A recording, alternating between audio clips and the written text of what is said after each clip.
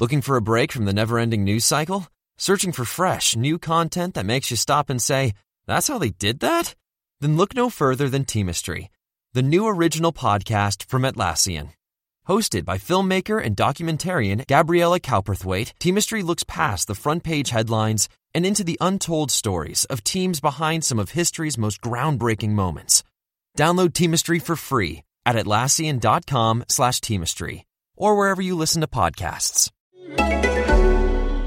Interested in healthcare? Well, here's a programme you might not want to miss. Hosted by long-time healthcare reporter Dan Gorenstein, Trade-Offs takes a close look at the costly, complicated and counterintuitive world of the US healthcare system and the policies that govern it.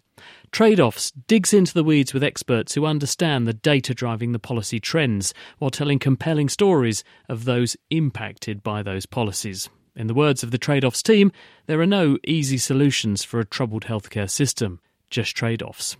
You can find Trade-Offs wherever you listen to your podcasts.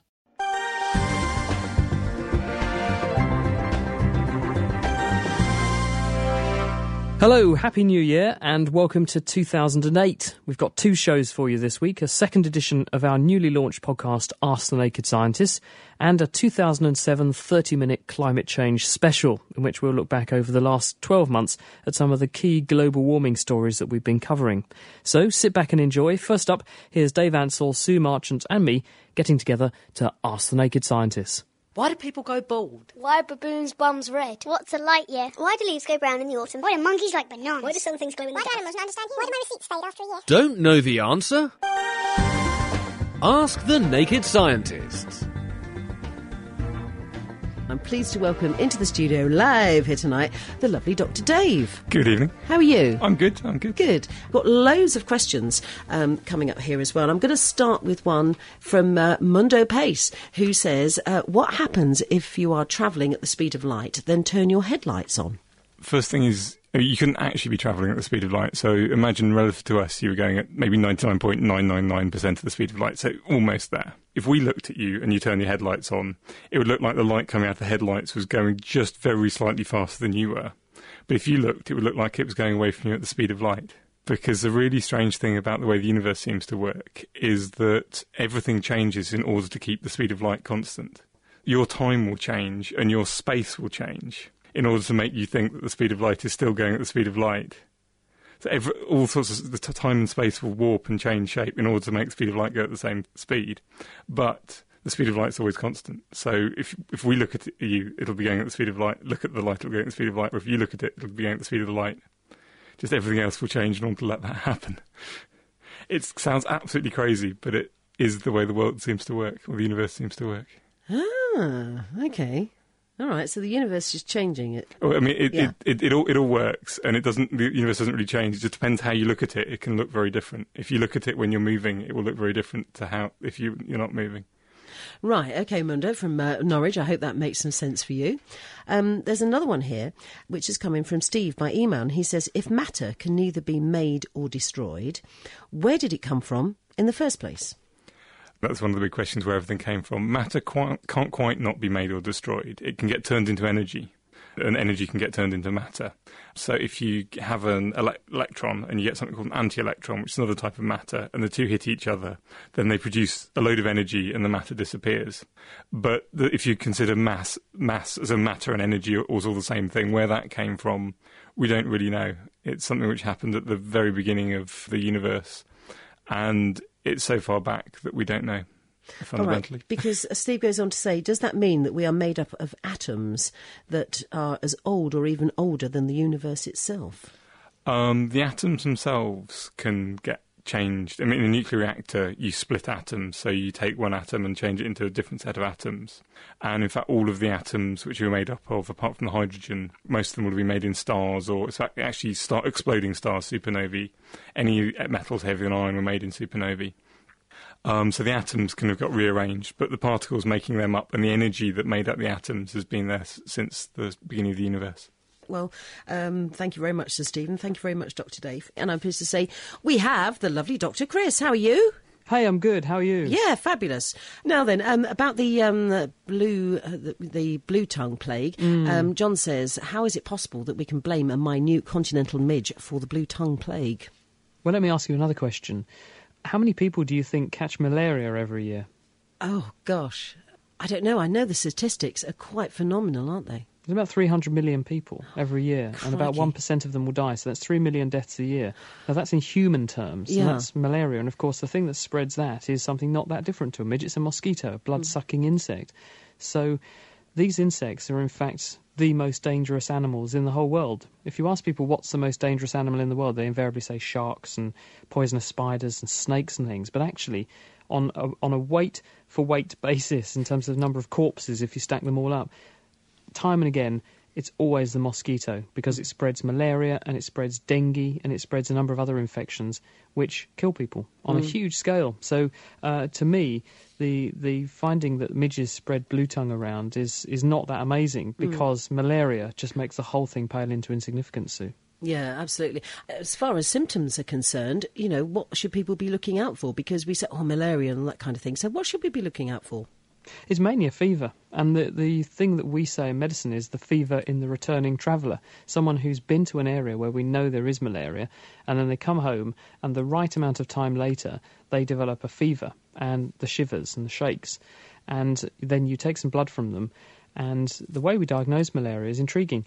You put some blood on a glass microscope slide and squidge it underneath a cover slip, so you make a sort of thin film of the blood, and put it under a microscope, and you look for the parasite in the red blood cells, because malaria is a parasite, so Plasmodium is the name of it, and you can see them inside red cells, because part of the reason malaria spreads in blood is because it homes in on our red blood cells, gets inside them, and then grows in there.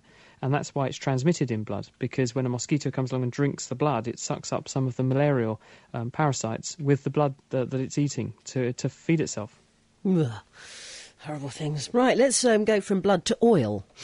June has sent a text in to say, when was the biggest oil spillage in Wales, and how many tonnes of oil was it, and where in Wales did it happen?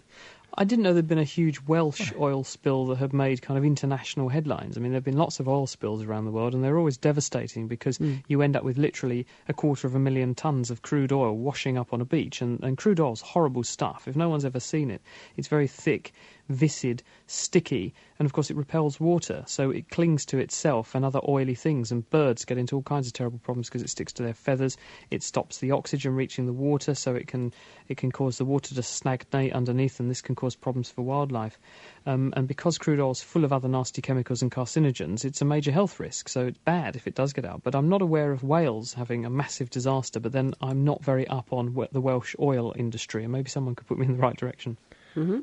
Apparently there was a fairly large oil spill from the Sea Empress oil tanker in near Milford Haven, because Milford Haven's where all the big oil tankers, they can't get up the channel because it's not deep enough. Sure. So they empty some of the oil out at Milford Haven, and it moves around the UK in pipes, and they go up to Rotterdam to empty the rest of it.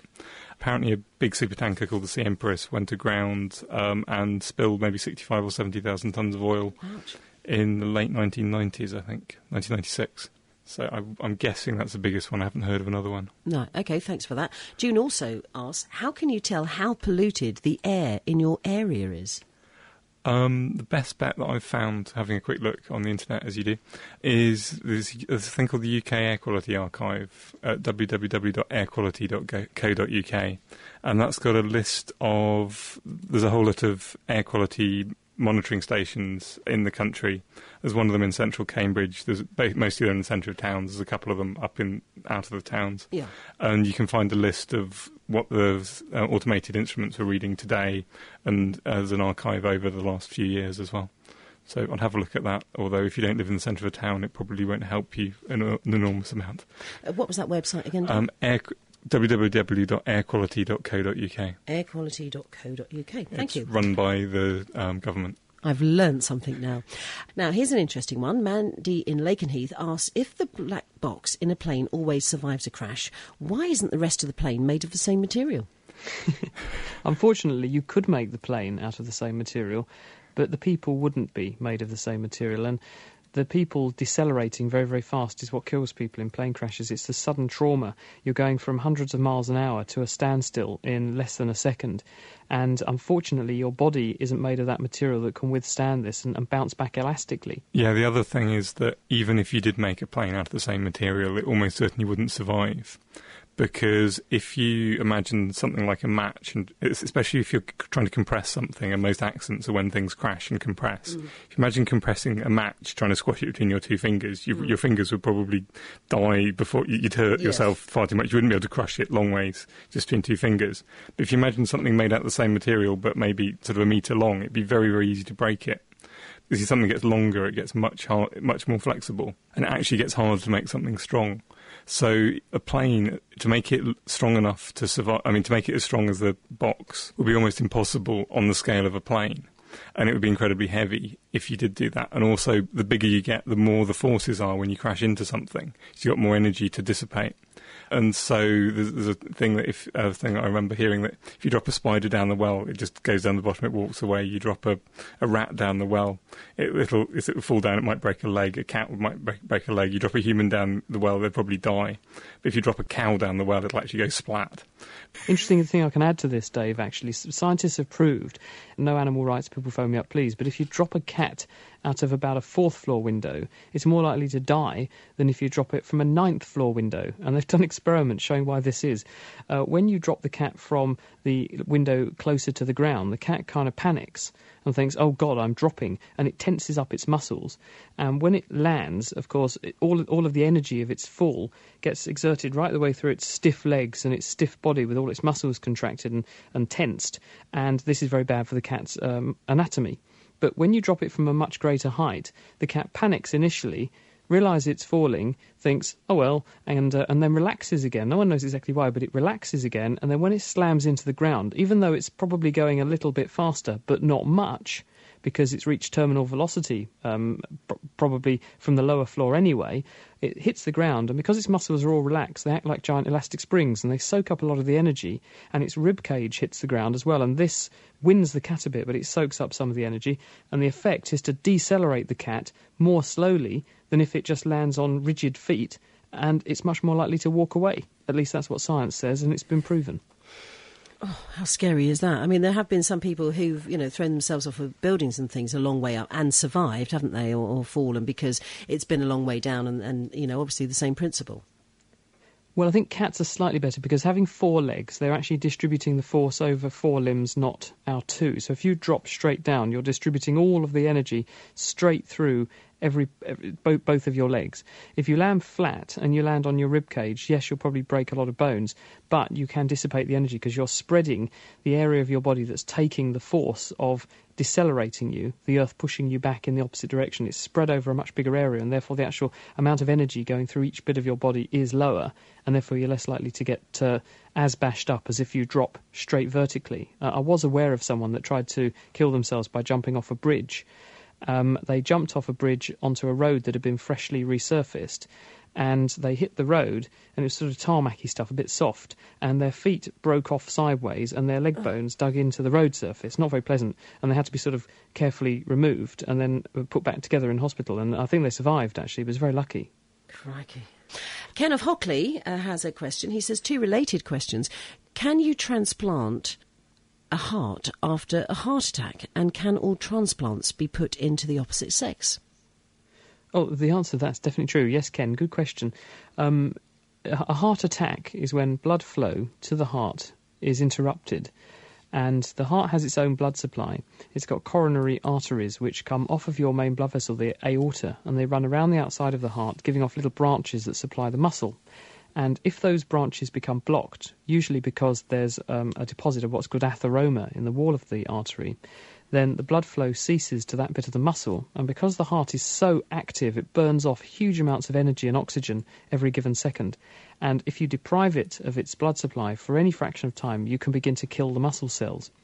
But you can have a very mild heart attack. You can have a small interruption to the blood flow, and it'll leave the heart largely intact without too much damage. And so there's no reason why, if you were desperate, you couldn't transplant a heart. Say you had a twin, your heart clapped out, and your twin was, say, killed in an accident.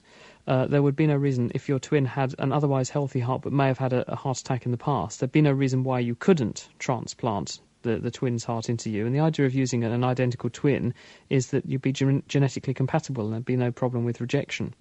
In terms of the difference between the sexes, there's no reason why you can't move a lady's organ to a man or a man's organ to a lady.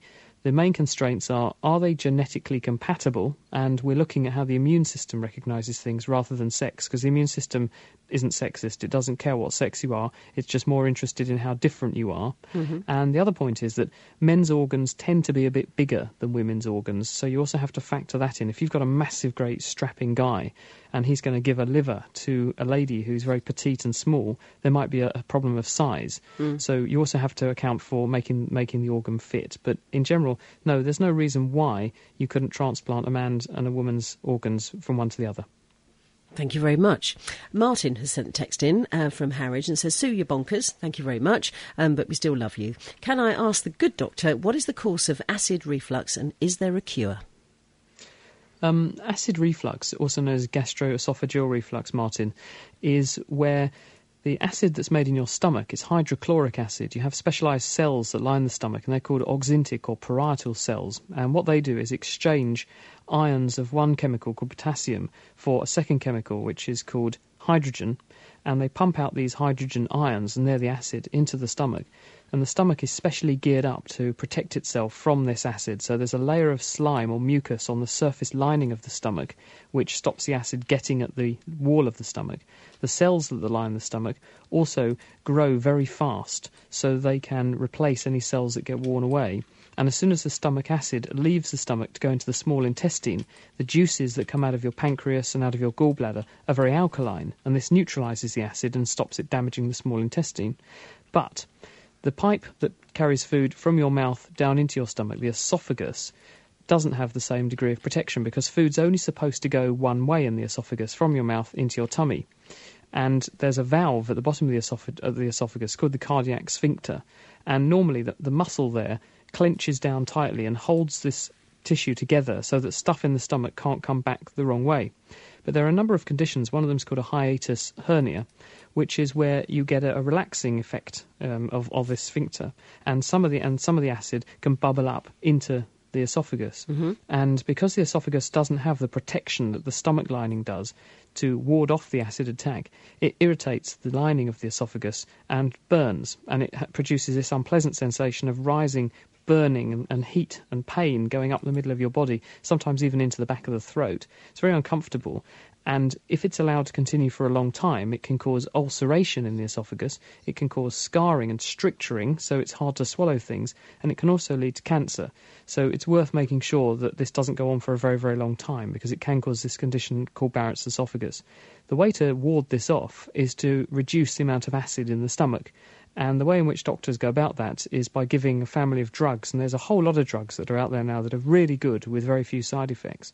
And one of those is a drug called omeprazole, which is one of the first ones. And it locks onto those cells I mentioned earlier, the parietal cells or the oxyntic cells, and it inhibits the enzyme that makes those acid ions go out into the stomach. So it stops the stomach wall producing acid. And if you cut down the amount of acid in the stomach, this reduces the reflux.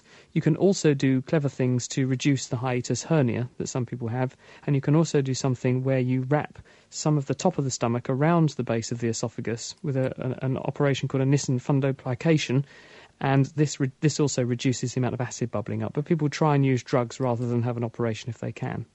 Sure, and of course diet can help, can it? Well, being a bit on the large side, having a lot of pressure around your middle can encourage esophageal reflux. So if you lose weight, that does seem to be better. And also smoking increases the stomach acidity, and you're more likely to have acid bubbling up if you smoke. So if you can kick the habit, that will also help to reduce the problem. Anne says she recently heard that a person can live off baked beans alone. Is this true? And can you elaborate on it? I think Dave's probably a living testament to living on baked beans alone, are you? I've never done even that much baked beans. There was a Czech guy when in my undergraduate who lived off virtually nothing but baked beans and bread. But I don't know what's in baked beans. I guess there's beans is in carbohydrate beans in and there, Dave. Protein. I mean, as in sort of nutritionally, Chris. Some tomato. Beans have got a lot of fibre, and this is what frustrates the bacteria in your guts when you eat them, which is why beans are so what are called fartogenic. They make you fart. Although men much just the same as women, so there's no sexism here. I think that beans are pretty good as a balanced source of materials in your diet. They've got vitamin C because they've got tomatoes. They've got some B vitamins because of the tomato juice. They have got soluble fibre, which is good for keeping you going regularly and keeping everything happy and hunky-dory. And they've also got complex carbohydrates, which are a useful long-term store of energy because the body has to chew the carbohydrates up before they turn into sugars, which you can then absorb and burn in your body. And for this reason, they tend to fill you up for quite a long time because it takes time to break the beans down, and then you absorb the goodies, and then you get the benefit. So they're a good sort of long-term fuel source. I'm probably pushing up Heinz's share price here by fortunes, I should think. Well, I wouldn't recommend doing it deliberately unless you're in a dire straits, because it's always best to have a bit of a varied diet, I feel. Right, OK, let's get on with another question here, because we've only got 3 minutes left. Peter says, if you have a head-on collision at, say, 50 miles per hour with another vehicle doing 50 miles per hour, you would think the speed you would be thrown at would be at 100 miles per hour, but it's actually 400 miles per hour. Why is this? I think there's various things going on here. Okay, first thing, if you drive into a wall at 50 miles an hour, say that does a certain amount of damage. If you drive at another car doing 50 miles an hour, that's the same weight as you, then in fact you'll both just stop exactly the same as if you'd hit a wall. So it's exactly the same as driving into a wall at 50 miles an hour. If you drove into a lorry doing 50 miles an hour and you were doing 50 miles an hour, you'd start off going 50 miles an hour forwards, you'd end up doing 50 miles an hour backwards. So it's a bit like having a crash at 100 miles an hour. Now, the energy that something has is proportional to the square of its speed, so the speed times the speed. So if you double the speed, the amount of energy goes up by 4. So if you drive into an articulated lorry at 50 miles an hour, the amount of energy, it would be as if you crashed into a wall with 4 times as much energy at 100 miles an hour. I think that's what he's thinking about. OK, so why is that? Is it just... because, I mean, if... energy, if you think about it, it's a force times a distance. So if something's going faster, you've got to apply the same force the same amount of time, but it's gone for more distance. So the faster you go, the more, if you're going at 50 miles an hour, adding 1 mile an hour energy is a lot more than if you're doing 20 miles an hour, because you're already going faster. Thanks, Dave. So that is Ask the Naked Scientists. And if you'd like to subscribe to that podcast, the details are all on our website. That's nakedscientist.com/ask. And it'll now be coming out every Friday, but it is on a separate RSS feed, which you'll need to subscribe to if you want to carry on getting copies of it, because we return to the normal Naked Scientist programming from next week. In fact, this week coming, we're going to be looking at the science of addiction. So if your New Year's resolutions include kicking certain habits, then we may just have the answer for you. You can send any questions to chris@thenakedscientist.com.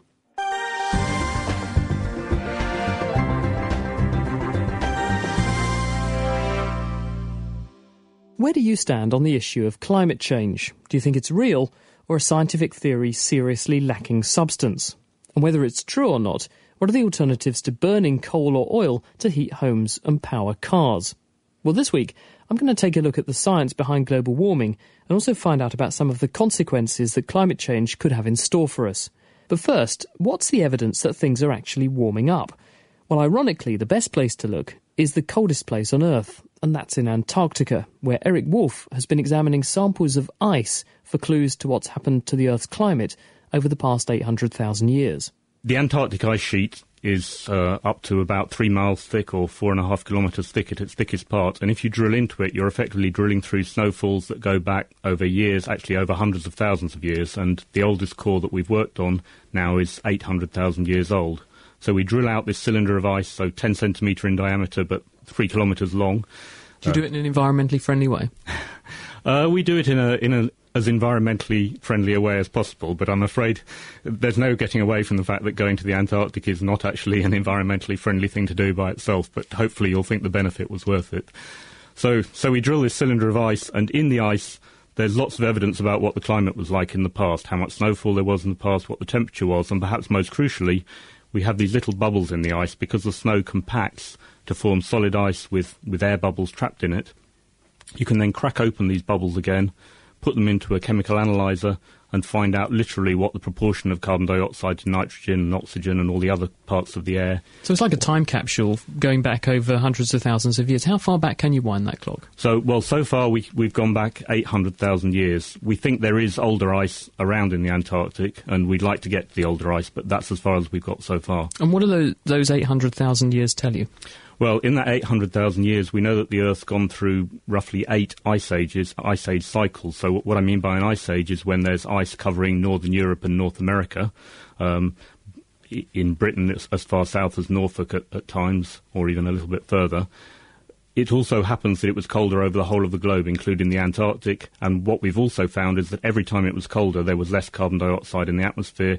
Every time it was a little bit warmer, like it has been for the last 10,000 years, there's a bit more carbon dioxide in the atmosphere, but never anything like the amount that there has been in the last few decades. How much has it changed? Well, let me just give you some numbers first. In the last 800,000 years, carbon dioxide's always ranged between 180 parts per million, so that means of every million molecules in the atmosphere, 180 are carbon dioxide. It's ranged between 180 in the cold periods up to 300 in the very warmest parts of the interglacials like we're in now. But at the moment, it's 380 parts per million, so that's already 30% higher than it's ever been. And there's only one possible explanation for that it's human activity. We do have other evidence for why it is. We can look at the isotopic composition of the carbon, and that looks like stuff that comes from fossil fuel rather than from natural systems. And we just know how much material we're putting into the atmosphere. You can calculate it, and it works that's contributing to the increase.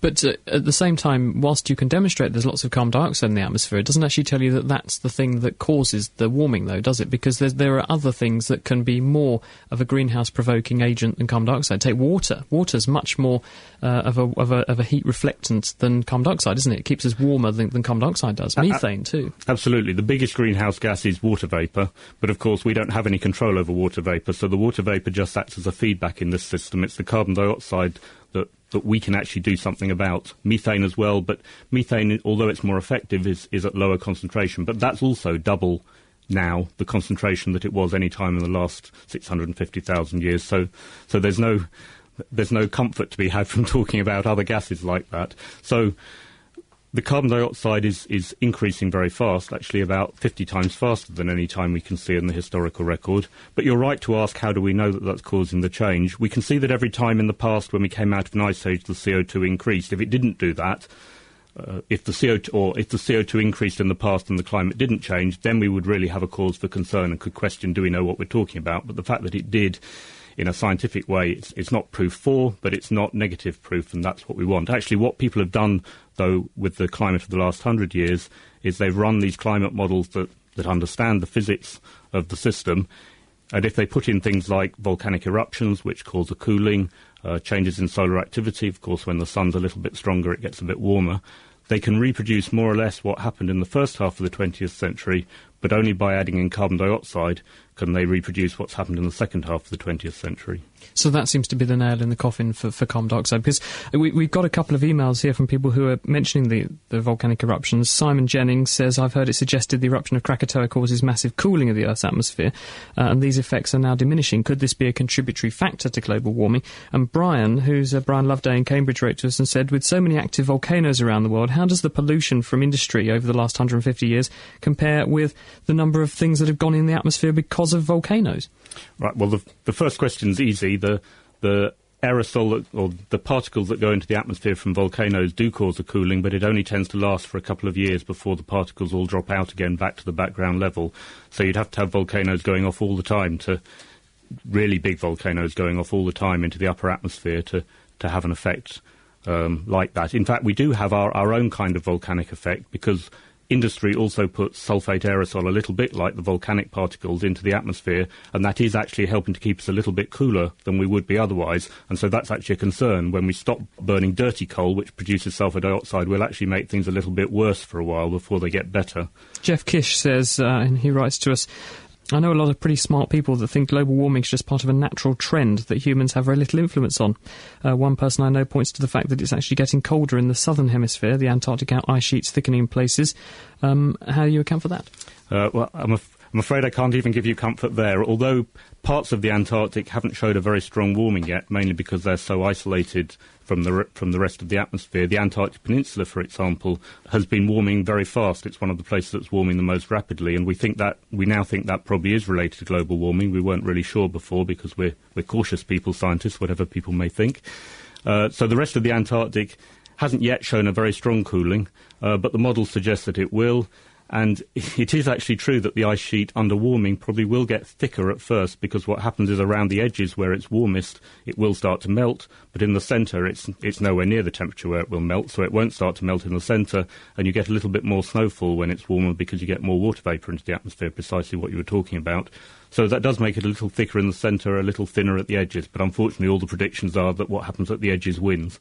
The British Antarctic Survey's Eric Wolf explaining to me how samples of the Earth's atmosphere trapped inside ice can give us clues to the planet's past climate. Now, one frequently asked question is, why did the carbon dioxide levels increase in the past whenever the Earth warmed up? Well, the details aren't certain, but scientists think that part of the story is that when the planet heats up, less carbon dioxide can dissolve in the oceans, so it comes out of the sea and remains in the air, where it can then act as a greenhouse gas and warm things up further. But putting its effects on temperature to one side for a moment, one undisputed effect of rising carbon dioxide levels is to make the ocean much more acidic. When CO2 dissolves in water, it produces carbonic acid, and this can attack calcium carbonate, which is the chemical that marine animals like mussels and oysters, and also corals, use to build their shells and skeletons. One man who's very concerned about the possible consequences is the marine biologist Frederick Gazo.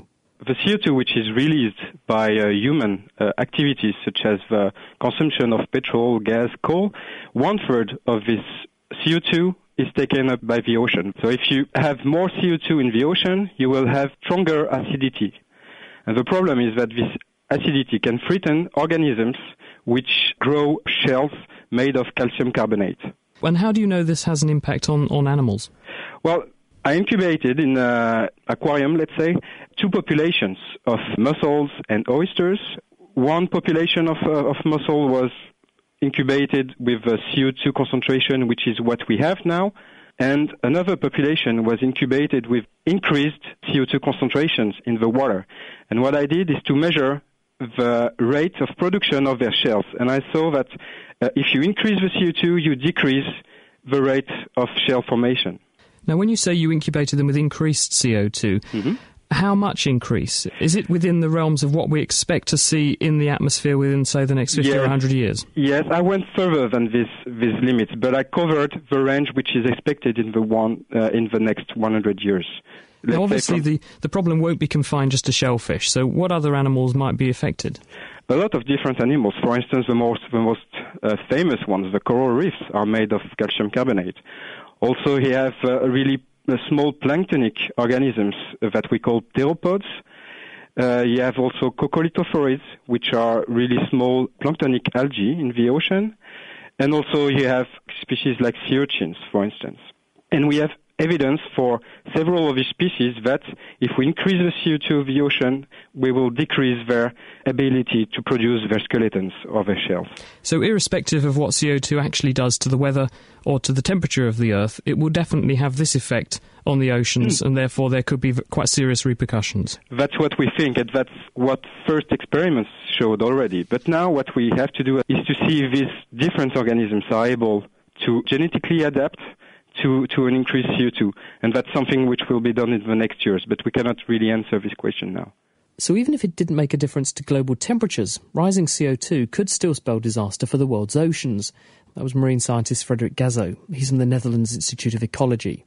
But back on dry land, what other consequences could there be for a warmer world? Well, spare a thought for animals that use temperature to determine their sex, as Helen Scales from The Naked Scientist explains. We thought that basically there are 2 ways that sex can be determined. So for humans and other mammals, as well as birds and some amphibians, an individual animal is a male or a female, depending on the sex chromosomes it inherits from its parents. So for us humans, females have 2 X chromosomes, and a male has one X and one Y. For other animals, sex is actually controlled without the help of sex chromosomes, but instead it's governed by temperature. So in some reptiles like crocodiles and turtles, the number of male and females that hatch out of a clutch of eggs depends on the temperature that the eggs were kept at while they were being incubated. But now researchers from the Institute of Applied Ecology at the University of Canberra in Australia have discovered that one of their native lizards, the central bearded dragon lizard, not only have sex chromosomes, but they're also affected by temperature. So if you keep your eggs at a higher temperature, the ones that should be developing into males based on their chromosomes are actually turning into females. Now, the researchers think that the temperature is effectively switching off the effect of the male gene, the presence of which makes an individual a male, a bit like the Y chromosome. The whole chromosome in humans causes maleness to happen. And so it's by switching off this gene that we think the unborn lizards become female. Now, as well as rocking our understanding of how sex is determined, this latest piece of research might also have really important implications for the survival of these species in the face of climate change. Because if we have too many females being produced and not enough males for them to partner with, it can really spell serious problems for the survival of species. So an increasingly warm world could be an increasingly female world, at least as far as lizards go. So a female-dominated world could have pros and cons. That was Helen Scales urging us to spare a thought for those animals whose sex is determined by temperature. So far we've looked at the oceans and we've considered the consequences for some land animals of rising CO2 levels and increasing global temperatures. But what about plants? They thrive on increased carbon dioxide, don't they? Well, yes, but what that means is that they also use less water, which could mean more floods. Here's Richard Betts. The question we're looking at is, does the direct effect of carbon dioxide on plants have any important effects on water resources and river flows in future projections of climate change? Because we know carbon dioxide is a greenhouse gas, and therefore increasing its concentration in the future will lead to climate change, and that will affect rainfall patterns and therefore water resources. But carbon dioxide also affects plants and their rate of evaporation. Plants remove water from the soil. They suck up water through their roots and essentially pump it back out to the atmosphere. This is a natural process, but this effect is slowed down by increased concentrations of carbon dioxide. So wouldn't you expect the increased concentrations of carbon dioxide to make the plants all grow more? So although each plant might move slightly less water, there would be enough carbon dioxide to sustain a much more vigorous plant growth en masse, and therefore the total numbers would go up, not down. You do expect that increased carbon dioxide concentrations would increase plant growth, but that doesn't completely offset the reduction in evaporation by the plants, so we still get an overall reduction in evaporation. I should probably explain how this reduction in evaporation occurs. Plants have tiny holes in their leaf surfaces, or under their leaf surfaces, called stomata, and they're kind of microscopic scale, so you can't actually see them with the naked eye. These holes allow carbon dioxide to pass into the leaf, so the plant can get hold of this carbon dioxide for photosynthesis. And I suppose if levels of carbon dioxide are higher, then the plants don't need to open these stomata quite so much to get the same dose of carbon dioxide, and therefore they lose less water at the same time. That's right. A lot of water is released by the plant leaves through these stomatal openings. So what would be the consequence then if we do see an increase in CO2 and it means that plants respond in this way? What will happen to water all around the planet? Well, if plants are extracting less water from the soil, more water will be left in the soil to drain into rivers, and therefore river flows would increase on average. Of course, river flows will also be changing as a result of climate change. They'll be increasing in some areas and decreasing in others. So where we're seeing increased river flows due to climate change, the increase will be even greater because of this effect of CO2 on plants. If river flows are decreasing because of climate change, because of reduced rainfall, the decrease would actually be smaller because of the effect of carbon dioxide on plants conserving more water. So therefore, although we may still get an increase in drought due to climate change, the increase may not be quite so severe. How did you actually come to these conclusions? We came to these conclusions using computer models of climate and vegetation and hydrology. They're actually the same kind of computer models that we use for weather forecasts, so they're tested every day. And these days we're quite happy to say we're not perfect, that the forecast is quite believable on the whole, so we know the models are doing the right kind of thing. But instead of running them for 5 days like you would for a weather forecast, we run them for 100 years and put in scenarios of increased carbon dioxide emissions or concentrations, for example. And how high are you winding up those carbon dioxide levels to get the effects that you're predicting? We're looking at a doubling of carbon dioxide concentrations relative to the pre-industrial state. Is that realistic? Yes, we'll achieve those levels probably in, say, 50 to 100 years' time, depending on exactly how much we continue to burn fossil fuels and how much we continue to deforest the world. But in the absence of any major actions to reduce carbon dioxide emissions, then yes, carbon dioxide concentrations are quite likely to double in the next century. So a stormy forecast from climate researcher Richard Betts. He's at the Met Office in Exeter. Now, it's all very well producing evidence that rising carbon dioxide is a major climate catastrophe waiting to happen, but what can we do to remedy the situation? Well, there are two environmentally friendly solutions within easy reach, wind and wave power. And to tell us more about them, here's Ali Webb. Wind energy was in the news late last year when the government approved a massive new offshore wind farm to be built just where the Thames empties into the sea. It's called the London Array, and it's going to have about 300 turbines generating 1,000 megawatts of clean electricity. That one wind farm will provide half as much energy as is currently operational in the whole of the UK, and enough to power about a quarter of the homes in Greater London. I asked the British Wind Energy Association's Alison Hill all about it. The London Array offshore wind farm has certainly attracted a lot of attention. This is going to be the biggest offshore wind farm in the world by about a factor of 5. The UK is very firmly at the forefront of adopting the whole climate change issue and taking measures to secure future energy supplies. And wind farms are a good way of doing this. OK, so are there any environmental costs to putting a huge wind farm offshore in the Thames estuary? No technology comes without impacts. The London Array obviously has had several years' worth of very detailed environmental assessment carried out. And there will be consequences, it is inevitable, but this project has been designed as closely as possible to minimise those impacts. And we've just had reports published from the Danish offshore experience, which looks at 8 years' worth of environmental impacts from 2 of their offshore wind farms, which are currently the biggest in the world. And these demonstrate very clearly that wind farms do operate in harmony with the local environment. Small wind turbines on people's roofs are a bit less visually impacting. I mean, do they work the same way as the large wind farms, and do you think they're feasible? The principle of generating electricity from the wind is the same, whether you're doing it onshore, offshore, on a roof or on a pole down the back of the garden. What you will find with these smaller domestic scale turbines is that they're not necessarily as efficient as their commercial colleagues, the wind farm turbines. But studies have shown that you can see a reduction in your energy bills of up to a quarter in some cases. And possibly even more importantly, we found that where people have small wind turbines installed, they actually become more energy aware by seeing their meter ticking over when they generate electricity, but also ticking back when they use electricity. They become more conscious of how much they use. So they will switch lights off when they leave the room. They won't leave the TV on standby. And that actually is going to make a huge difference to reducing carbon dioxide emissions. So putting small wind turbines up doesn't just contribute to your household electricity, but also changes your attitude. That's possibly one of the most important points to consider about domestic or micro-generation technologies. They're something that we come into contact with in our daily lives and do actually change our daily routines for the better. Brilliant. And my last question for you today is, would you, Alison Hill, live next to a wind farm? I would love to live next to a wind farm. I really would. My parents in Scotland actually are in the process of buying a new house, and my mother was quite upset when they had to sell the old one because she had a beautiful view of a wind farm from her kitchen window. And she said she found it most soothing when she was doing the dishes. We actually have lots of people in the UK who deliberately buy houses that look out over wind farms. We've got farmers who use the wind turbines as weather markers for their projects.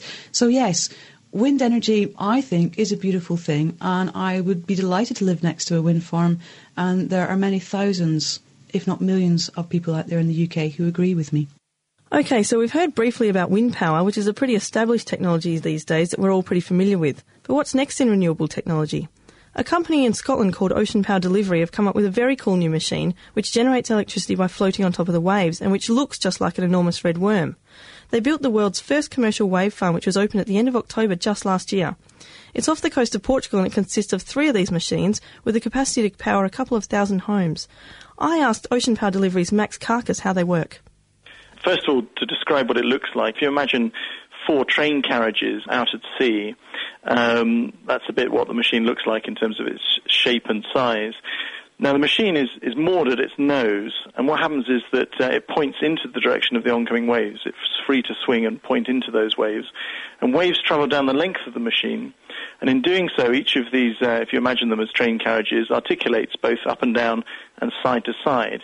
And that movement's resisted by hydraulic rams, which are a bit like big bicycle pumps, which pump high-pressure hydraulic fluid through hydraulic motors which turn generators. What environmental impacts could the machines have? We certainly think that our footprint is very small. We have no fluids or greases in direct contact with seawater. We've got no rapidly moving pieces of equipment in the water. I mean, it's fair to say we're biased, of course, but we think our environmental impact is actually one of the least of any of the main power generating technologies. What about the comparative costs? That's absolutely right. The costs at this stage are higher, but that's because the technology is relatively immature. Like with all these technologies, you've got to produce something and get it out there in volume in order to drive the cost down. And what gives us tremendous hope is that our opening costs are substantially below where wind started 25 years ago, and substantially below the current costs of solar photovoltaics. So all the projections are is that if we can really deliver into this market, then wave energy has the potential to become one of the cheapest costs of generation. So why is it, do you think, that development of wave power is lagging so far behind the development of wind power? Well, I think it's a mix of things. The challenges are threefold. They're technical, to make something that works reliably and can cope with the conditions. They're commercial, which is to find the right partners to work with. But also, importantly, they're political, because, what we're trying to do here is what any business school would tell you not to do, which is come up with a new product in what is, after all, a commodity market. Electricity is just a commodity, and what comes out of the socket, you can't really differentiate a bit between. People don't kind of brag about wave power electricity to their friends and enthuse about the electrons being made by artisan wave power engineers off the coast of Orkney. But so what's really required, and has always been the case in energy technologies, is a feeder market that can allow these things to go forward. And if we can do that, we can also build a major industry. If you look at wind turbines, it employs many tens of thousands of people worldwide, but sadly not so many in the UK, because we really missed the boat on that. So let's not miss it in wave energy. So there are some promising alternatives to fossil fuels in the pipeline. That was Ali Webb talking with Max Carcass, and before him to Alison Hill. Well, that brings our review of the climate change situation to a close for now. I'm Chris Smith from thenakedscientist.com. Thank you for joining me, and enjoy the rest of your Christmas and a very happy New Year.